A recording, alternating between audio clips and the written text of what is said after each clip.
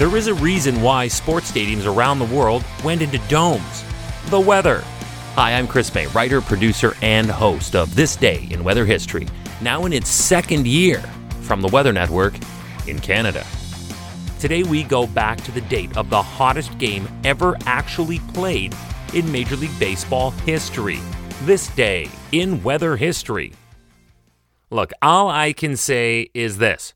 Around the time of the game we're talking about today, it was actually less than a year away from the opening of Skydome in Toronto. Downtown Toronto was a mess with construction, and the Jays were thrilled that canceled games, fog, rain, and doubleheaders were finally behind them. Take that, weather! Ha ha ha ha! We beat you!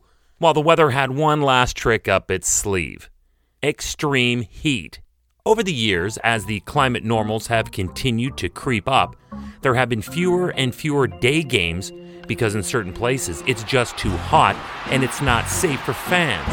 As a result, today we have gorgeous retractable dome stadiums in Phoenix, Arizona, as well as Houston and Arlington, Texas. Now I gotta believe that a call from Arlington went back to Toronto and it went a little bit like this.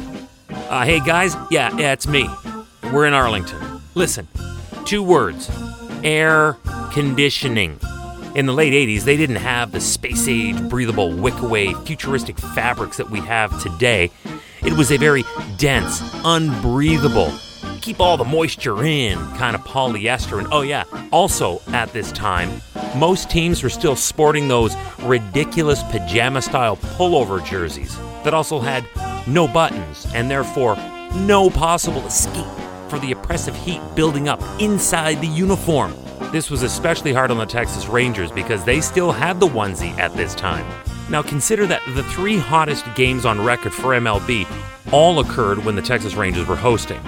The worst of the 3 hottest temperature games on record was when the Toronto Blue Jays came to Arlington, Texas for a night game, and at the 7:39 p.m. opening pitch, the temperature was a disgusting 109 degrees Fahrenheit, 43 degrees Celsius. I repeat, during a night game. The next day's box score read like this. Time of game, 2 hours, 41 minutes. Thank the gods, because a minute later, and Jays relief pitcher David Wells would have melted down in that baby blue one-piece the Jays were still sporting back then. Attendance, 13,642. Again, in heat like that, the smaller the crowd, the less liability potential for Texas. I gotta believe that the amount of fans in the stands was paid attendance versus actual people in seats attendance, because at temperatures like that, even I'm eating my tickets. Field condition, dry, and likely set to spontaneously combust. Start time weather, 109 degrees Fahrenheit. And that is precisely why this game makes it to this day in weather history. Welcome to year 2 of this podcast. Right now, you're listening to the full version of today's story on your favorite podcast provider. But there's also the daily podcast video short. They're shot right here in my podcast recording studio, so you get that perspective. But oftentimes, they will include visuals from that day's event, from when it happened, in weather history.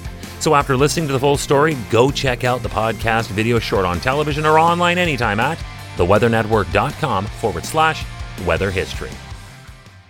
But Arlington, Texas had really only had Major League Baseball since 1972, when the second iteration of the Washington Senators moved there after failing yet again.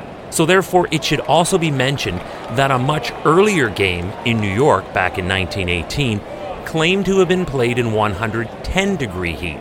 However, if one scans the modern data on hottest days in New York City, one will find that the record high in the Big Apple stands at only 106 degrees Fahrenheit.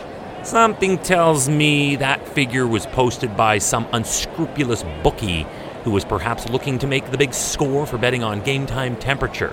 And if you don't know what I'm talking about, look up 1919 World Series. Just saying. That's today's Chris May Hot Take. Oh, and that was also the hottest game in MLB history. August 26th, 1988. This day in weather history.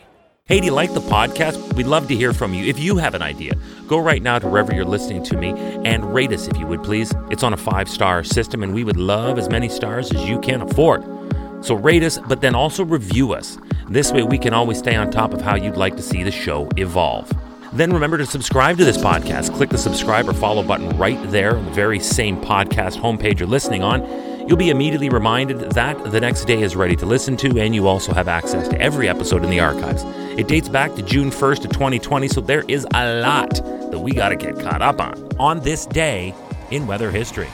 Tomorrow is August 27th, and for this, we're going to once again dance on a volcano.